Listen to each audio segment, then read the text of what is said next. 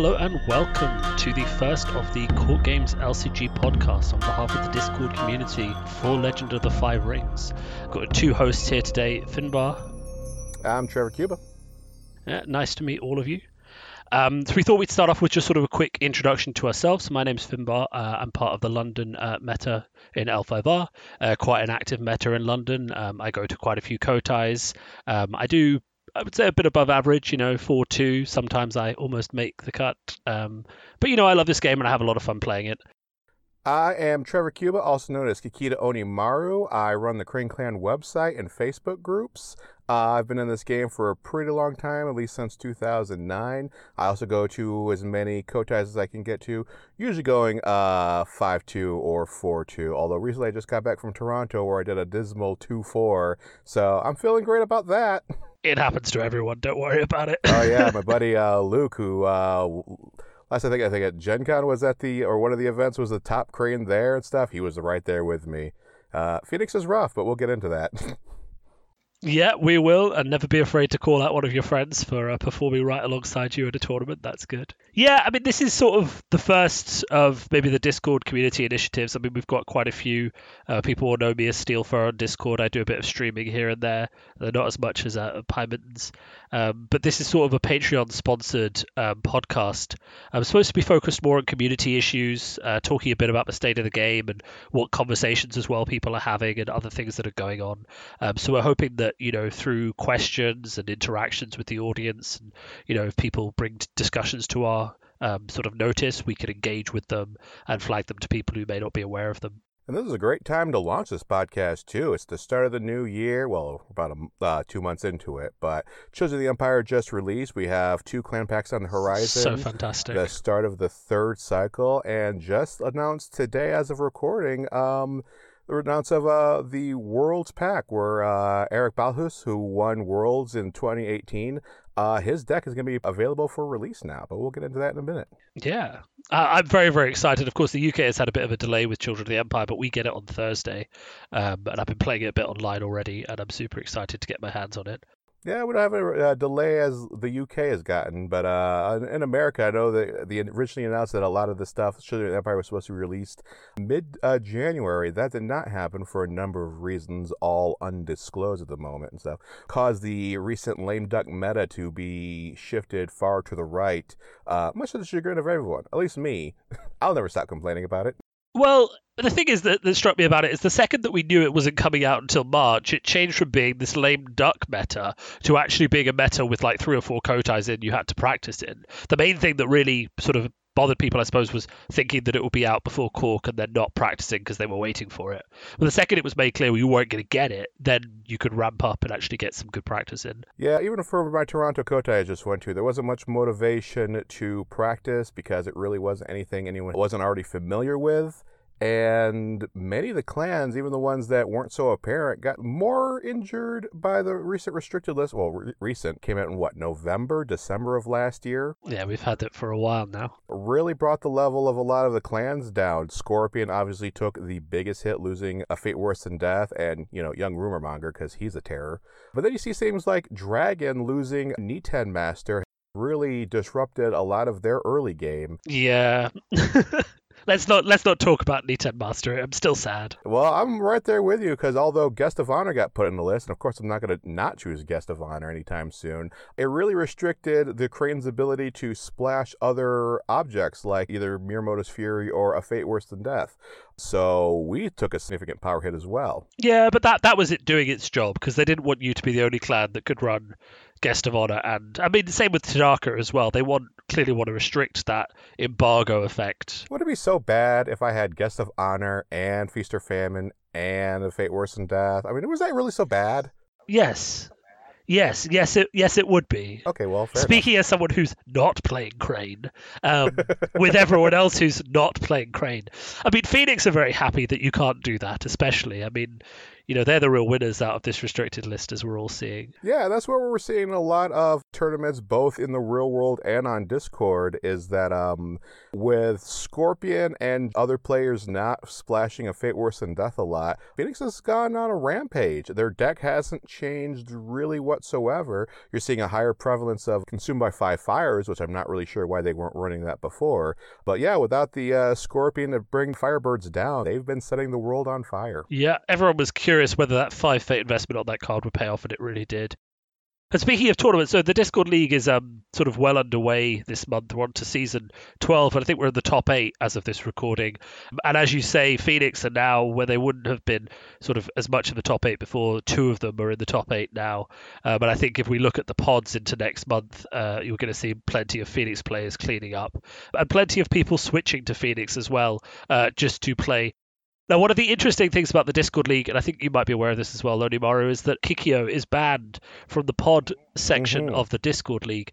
And that was because, initially, Phoenix were in a bad place, and Scorpion players and everyone else was just switching to Scorpion Splash to put 3 of them in their deck anytime they had a Phoenix opponent, further beating them into the ground. But the question is, of course, with Phoenix now being dominant, is that ban going to be listed in some way or form?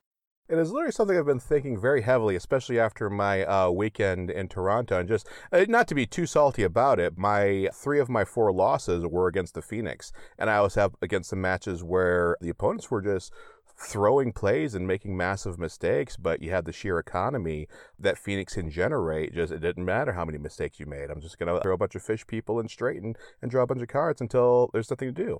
There's a lot of rumors that the people who did well saw Kikyo in there. I've been considering throwing Kikyo in there myself, but would I be able to do that in Discord League? Unsure at this moment.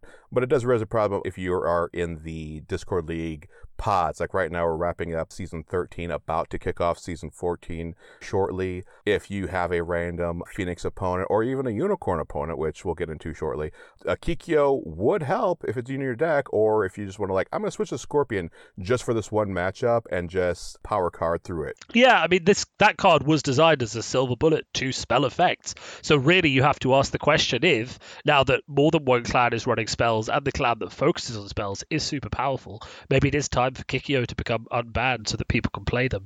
Though, again, I think it would be a shame if we switched back to a situation where everyone was splashing Scorpion every time they played against Unicorn or Phoenix. I think the Scorpion players aren't in the dominant position they were before. Maybe they need those tools. So I don't know what they're going to do about that. I'll tell you what, Finbar, you would know better than me. There was one of the seasons, I can't remember which one, I want to say it's 7 or 8 or somewhere around there, where to sign up for the pods, you had to register a deck list, or at the very least, announce what clan you plan on splashing. And as I understand it, they got rid of that system because a lot of people like to use the Discord League pods as a way to test things out, so you want to switch things in and out. Yeah, exactly. It was the freedom to switch splashes, I think, is quite important, especially if you're in a situation where the meta's changing during, or people want to try out new ideas. I think removing that experimentation element from the Discord League would be a mistake, that which would happen if you locked in splashes, but yeah, I have 2 games to finish up Season 12 that I have to get done by midnight tonight. And now that Children of the Empire is legal, I'm just doing dueling jank. I don't even care if I win or lose. I just want to see what I can get away with my dirty, dirty duels in a competitive environment.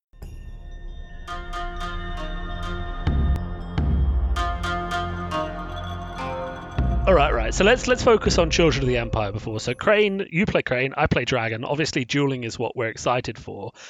How many games have you played? How many times have you triggered Toshimoko to just completely shut down a conflict? That is kind of a tricky situation. I'll get into it a little bit. I've gotten about 24 games in since Children of the Empire went live on Jigoku. Okay, so a good sample, yeah. Yeah, and I've been trying a lot of off-the-wall stuff. I've mixed and matched every single clan to splash with, and I find the dueling options lead towards subtly different decks. I mean, it sounds obvious, but we've been kind of pigeonholed into just kind of one game plan and who helps with this game plan. Now they're starting to be able to branch off. And Toshimoko's role at all the duelists kind of depends on what splash you have. For instance, if I splash Crab and I want to try The Mountain Does Not Fall, Toshimoko turns into a freaking monstrous defender where I just have him sit back and no one gets past him at all unless you're trying to sneak around him. Well, he wins one conflict, and the other conflict he just shuts down, right? Oh, yeah. When The Mountain Does Not Fall, he does not bow out any defense. So as long as I don't use him as the attacker, he's going to be there for every potential attack my opponent's going to do. Yeah, but his ability will only trigger once, so you can only use that particular side of his effect to shut down one conflict. Oh, yeah, absolutely. Well, then we get into the fact where just being presence is enough. So he's a Bushi, and he has 4 base military. Many of our duelists are starting to get 3 and 4, which is very high for Crane. And what we're finding is, I can throw a bunch of swords on him, and I can have him bully out in a military duel, unless something's really big, like maybe Yokuni with a bunch of swords or a Kasada. But even if he has no attachments, he can get away with a lot of jank in a political battle because, you've got 12 political? I've only got 3, but I'm going to duel you by military at the end of this fight. So I can either hold it for one of those actions, or with the inclusion of duelist training and Kikita Dojo, suddenly have a significant advantage in a political battle where I have these low military courtiers trying to break my province, but they can't break Toshimoko. Even if I don't use his native ability, one of the other duels that I now have access that Toshimoko activates by being a duelist is a lot more effective. Yeah, so what you're starting to get is a lot of what Dragon players have had for a while with Hurricane Punch Void Fist interaction, is that a one fate monk, right, can bow anyone with a Void Fist if they're a political strength powerhouse, right? If you have a one force monk and you Hurricane Punch it, and then you do a Void Fist, you can Void Fist Yoshi as long as he's not honored. And the same thing sort of applies to these duels, which is why you see those odd plays of people like bonsaiing in a political conflict and those sort of things to give themselves more strength before they get duelist training. But actually it provides you a lot of really flexible defense, which lets you hold off the fort against clans even if you're not playing to their strength, if you don't have a high political strength, or you can't match Unicorn on military, for example. Absolutely. Well, Unicorn tends to spread the board wide, which actually makes it very easy for them in many cases to duel, surprisingly, unless they hit you with the Unleash the Djinn and just allow all the force bumps. But I was going to say, we also seeing some use in some old, previously largely discarded cards like Formal Invitation, which is a Crane attachment. It's for free, only gives +1 political, and you can only put it on someone with 2 glory. And what it does is it moves somebody into a political battle. So I can attack with any of my duelists with all their swords. And then later when the opponent comes and attacks me politically, I could just slide his bowed body into the conflict and get off one of my duels and stop the conflict. So real flexible maneuvers happening here. And you can also play it on your opponent's 2 glory characters to harpoon them where they don't want to be, which has been happening to me and my lovely Togashi Yukunis for the past week or so. It's a great move. I don't want him to be in that conflict. You pull him in, and then I'm like, all right, okay, cool.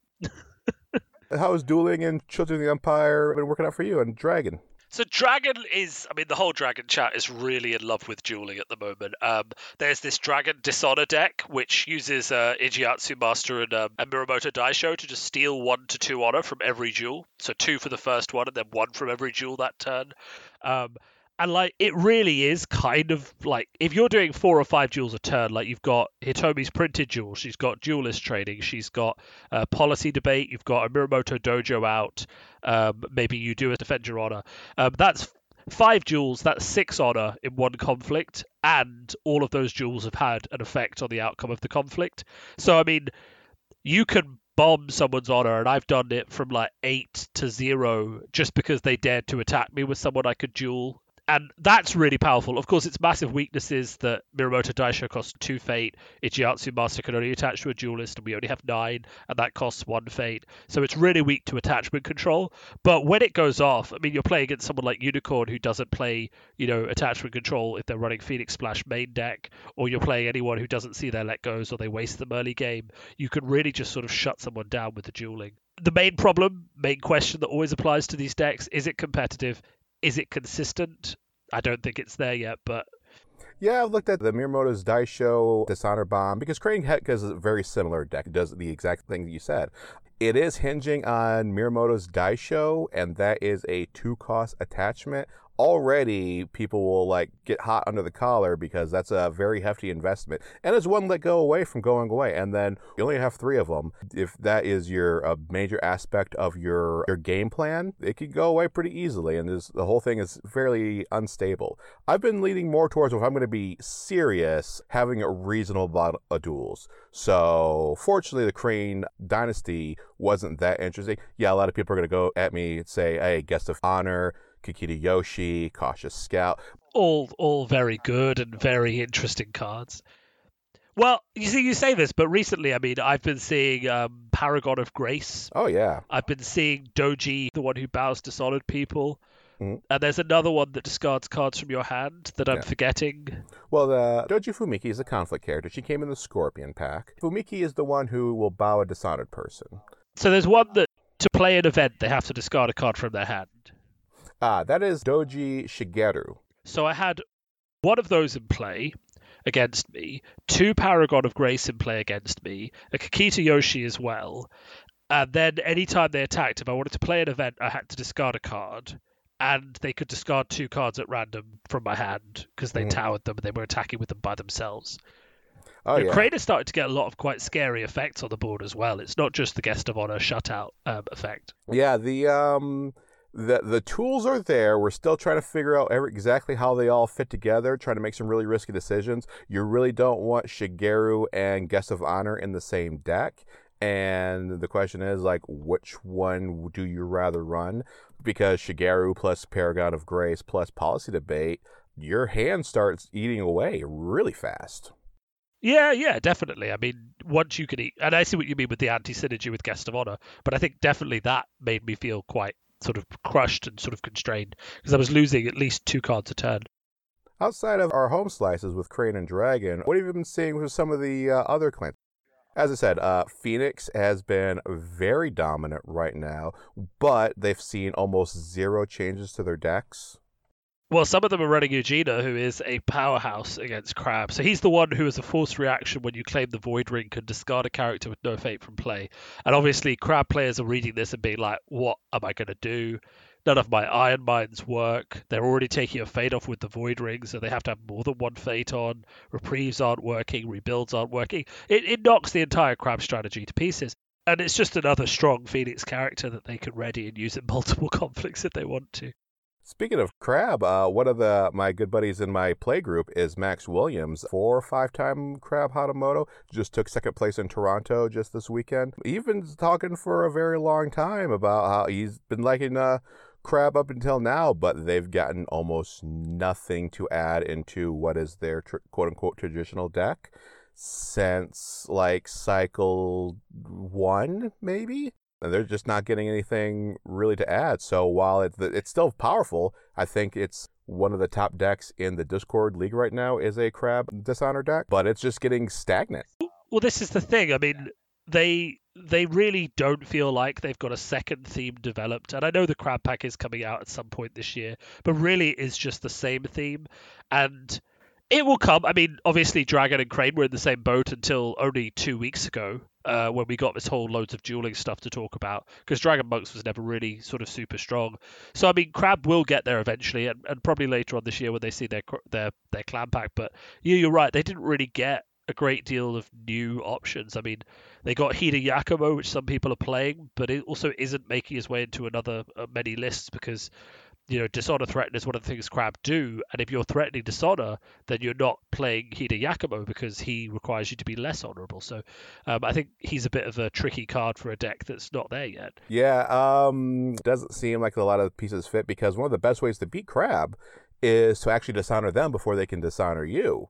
So if Hida Yakumo is out and his ability is out, that kind of means things are going poorly for the Crab. Yeah, exactly. So it's really, I mean, they're not going poorly. Their deck is still strong, but a lot of what I'm hearing from a lot of Crab players is all these people are getting really cool tools.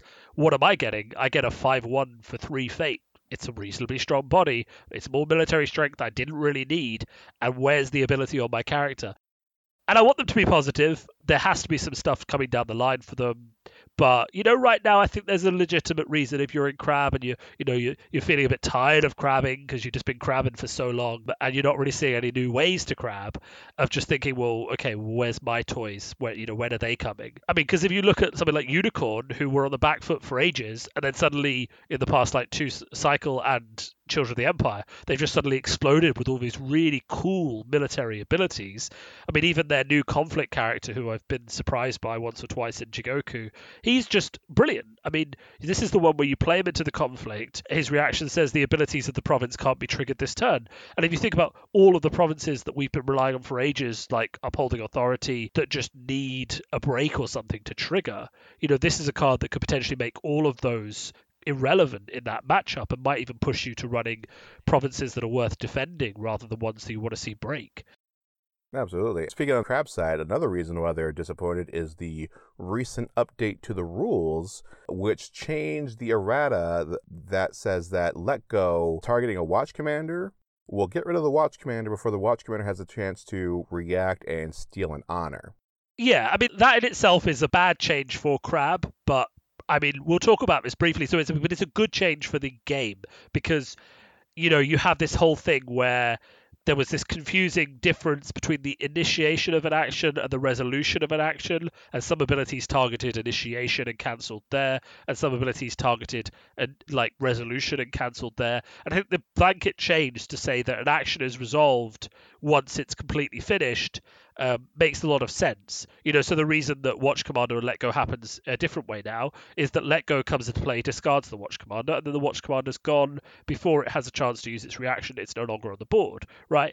And then you've got this new Scorpion Poison, Kirikeo, which I'll pronounce horribly wrong. But, that used to work on the initiation of an action, which meant that if you tried to ready your Prodigy of the Waves, Kirikeo would bow it while it was still bowed, and then Prodigy of the Waves would still ready, which is kind of counterintuitive because, it says bow the person after they do the action, so you would expect Prodigy to ready and then be bowed by the fact that it's used its action.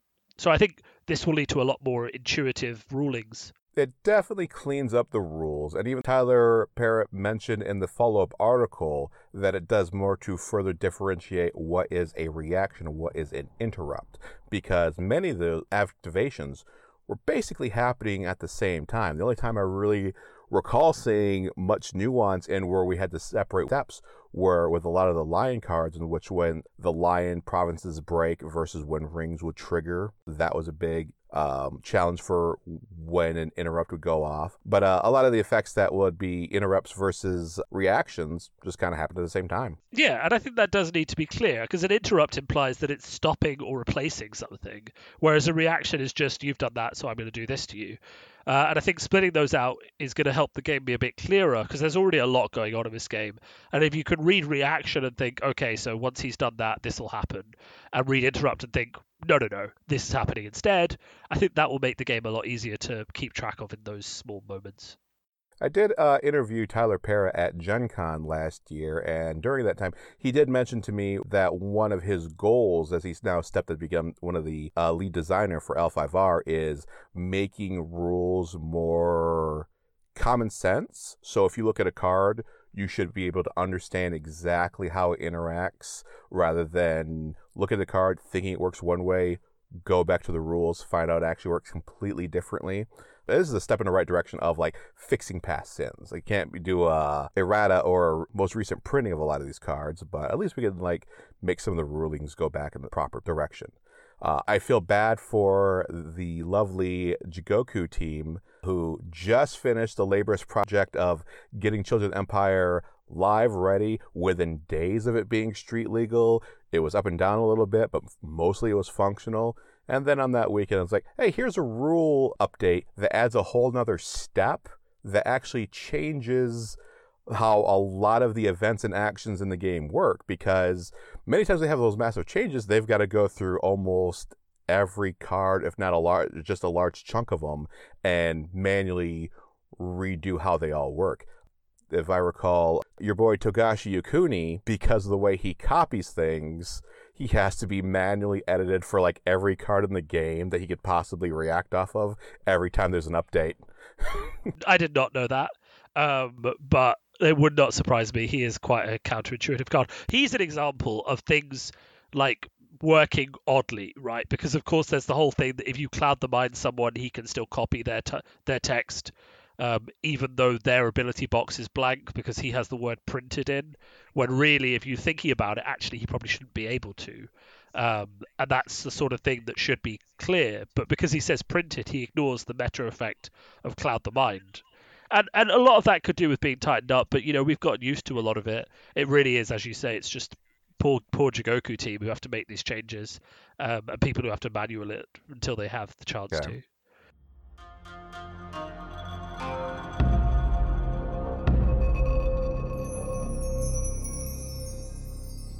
Yeah. So I mean, what else has been going on recently? We've had a lot of Elemental Championships. All over the place. I mean, I've been to 3 now, I think, in Cardiff and in London and stuff. There's a lot on in the UK, a lot with this sort of like 1 or 2 hours train ride, so you can go to quite a few if you want to. How did you do out there? I came second in one, and I just came ninth in the other one, so I missed the top cut, sadly. How many players were there? About 23 at one and 24 at another. I think that the main thing is that the Elemental Championships are their attempt to make regional tournaments appealing to local players that shops want to run and feel a bit more sort of like a big deal than just your store tournament, stronghold, conflict kit, whatever. And the main question, I suppose, is do you think that that's been a success? Absolutely. In the last year, it's mostly been me and Max Williams. We'll just load up into a car and go to a lot of them. He has a lot more free time than I do, so he's able to make it to a lot more. And so 1 or 2 of our buddies will sometimes join us when time permits. But usually it's only like a handful of us at a time. Only 3 of us went to Toronto yesterday, or this last weekend. The Elemental Championships, a lot more have been going. Almost my entire play group went to the one in Cleveland, Ohio, which is only a couple hours away. And some of my newer players who are brand new to the game have not had a large tournament experience other than the ones that we just run at the store. They really got a chance to mix it up, meet some of these people who are kind of like well-known entities online, and they did rather well. I think everyone on my team except for 2 people got top of clan prizes, and so we took like a quarter of all of their vote cards and stuff. I myself fantastic. got 4th. One of my buddies, Evan, he got 8 top crab. Actually did better than Max. And they would not be able to do that normally. Oh, fantastic. So what do you think the appeal then of these tournaments is? I mean, for some players, maybe it's the world invite. Do you think the prizes are a step above what we get from a regular sort of tournament thing? Or what do you think the appeal is? Maybe it's just the formality of them? I think it's just the I don't know, just because you call it a regional, maybe it's just because it's published online, it's easier to find, but it's just like, I know this is going to be a large tournament, and just like the desire, like, I want to compete in a large environment, and large is relative. The Cleveland was about 36 to 40 people or something like that. Some of them have been bigger or smaller, but yeah, I think just the ability to go out and play alone is a real draw for it and stuff. Now, yeah, there is the issue of prizes and what you want to get out of there. It's only recently that Alex Watkins, the new head of organized play for Fantasy Flight, although no stranger to it, as I understand, he's been running things over there in Europe for a while. Yeah, he is, and he's earned a lot of sort of reputation with us for dealing with our problems and trying to communicate well and that sort of thing. So we're quite happy to see him take charge of the whole ship. Yeah, and he recently took the helm and announced that Worlds, at least the Worlds Cards Tournament part of it, the actual championship, is going to be invite only. So that actually puts more incentive on going to these Elemental Championships. That's been met with a bit of a mixed bag reaction, as a lot of people would journey to Worlds as kind of a way to just participate, just interact. Well, I can't say it's a long tradition since the game's only about a year and a half old. But you have some carryovers from a Game of Thrones or X-Wing or some of these other games who are just kind of used to the FFG style of like, oh yeah, I'm just going to go to Minnesota and hang out in the freezing cold in the middle of winter. Yeah, because that's something that a lot of people seem to want to do. I mean, the idea that this is your annual social gathering seems to be fine for me. I know certainly that these large tournaments in Old Elphaba were always quite big sort of social gatherings. So, I mean, I can understand why people want to preserve that from the FFG side. I can understand why you want to try and make it more prestigious. and make it sort of a bit more formulated and people have to earn their invitation. But we have already heard that there will be a tournament on the day where you can earn a place if you get in. So if you attend, there's a good chance you might be able to qualify anyway. And we have sort of heard, though we haven't got specifics, that there will be other events going on that week anyway. So, I mean, if you are mad about LFMR and you want to meet people and socialize, you probably can still go along and maybe earn your world spot, or if not, play some other stuff for some stuff off the prize wall and things like that. If I was to play devil's advocate, I would say that I went to Worlds this last year. I didn't go the one prior. And it was a bit interesting. On one hand, it was fun because there's a lot of people that you see and recognize. On the flip side, there was a lot of weirdness. Like everyone the day before the actual tournament started, like, hey, let's take a part in the Hatamoto Challenge. What's the formal name of the Hatamoto Challenge? Where you got to go 6 rounds? It was just the Hatamoto Challenge. Oh, well, there you go. Yeah, well, the Hatamoto Challenge was like almost 40% filled with Hatamotos. Kind of defeats the purpose. Everybody was there wanting to get some practice in, kind of scout out the environment, see what's going on. Well, they scouted out the environment because that's how many Hatamotos were playing at Worlds as well. So I think it was a fairly accurate pre-test, I suppose.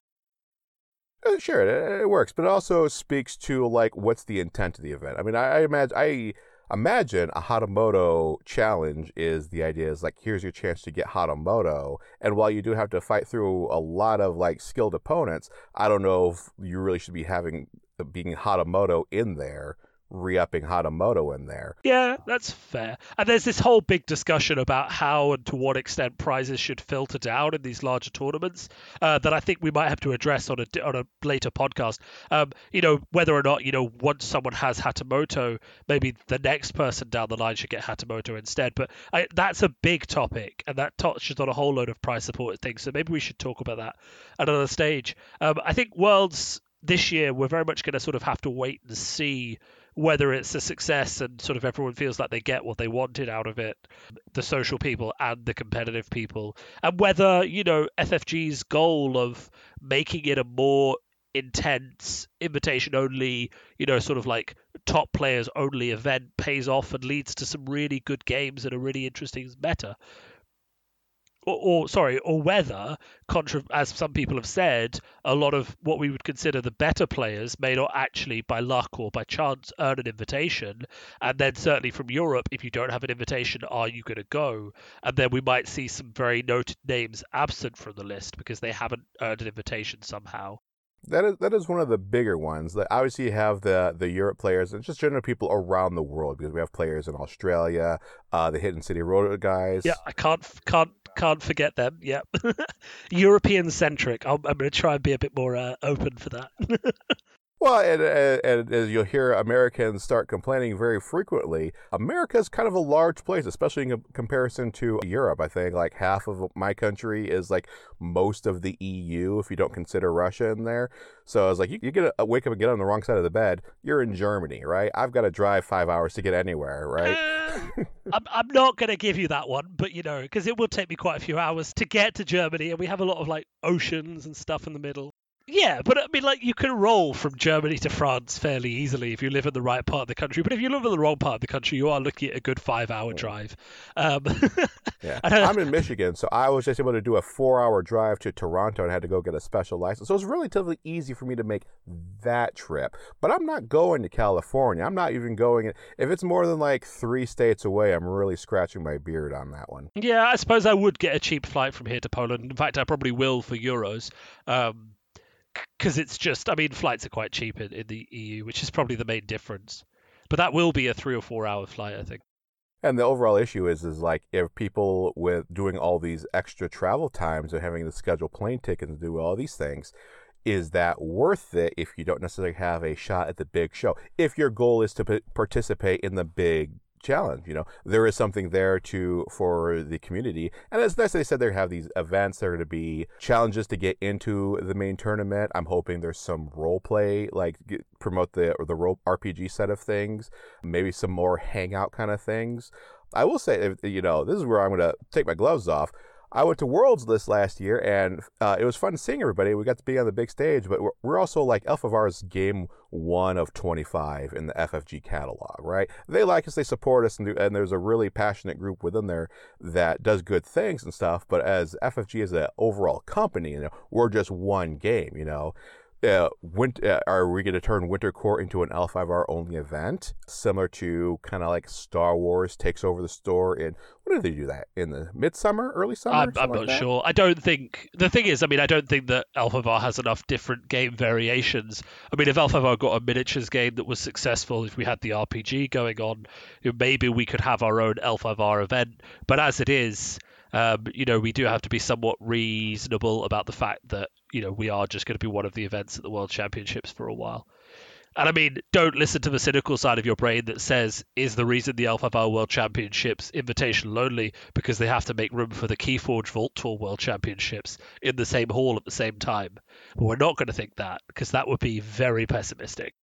I'm an L5R player. All I do is think in cynicism. The sky is falling until my clan has won 5 straight Kotais, okay? Until then, so one of the main rules for this podcast, for all you listeners, is that we have to stay positive, because there's so much fantastic stuff going on, and there are so many salty players who just need to, smile a bit more, and just try and make something else work for them. So we're channeling positivity. That's our main sort of focus.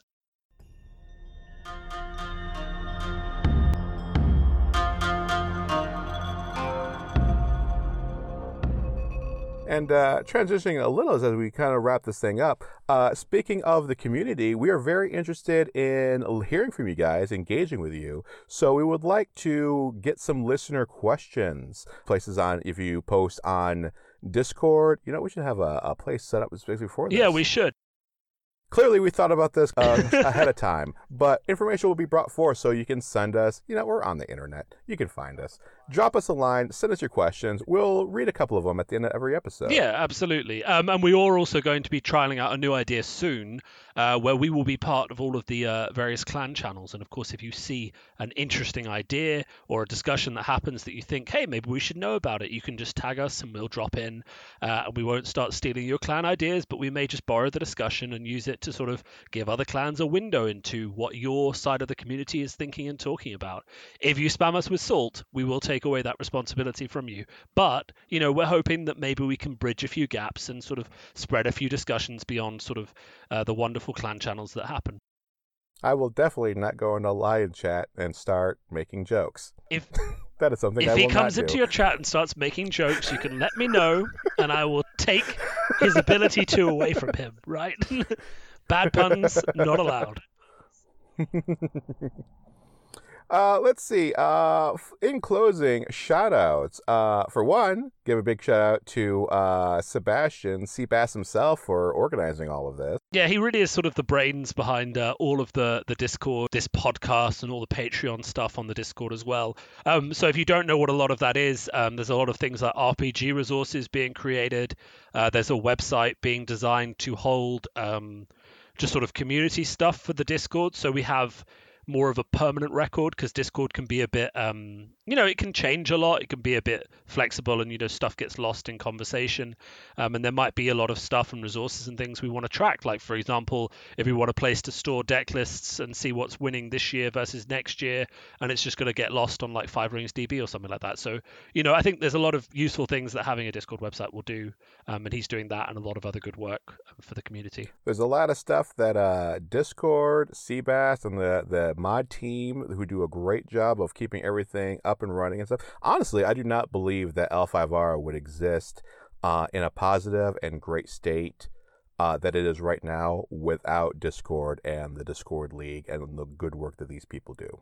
Local communities do a great job, but the L5R community this time around versus when, I played it years ago, it feels so connected. People from all over the world are having conversations every day in multiple channels and clan channels and general chat. There's memes being born. There's online games being played. It's a very modern, connected digital community, and that does come down to the Discord and all the great people talking on it. So we do have that.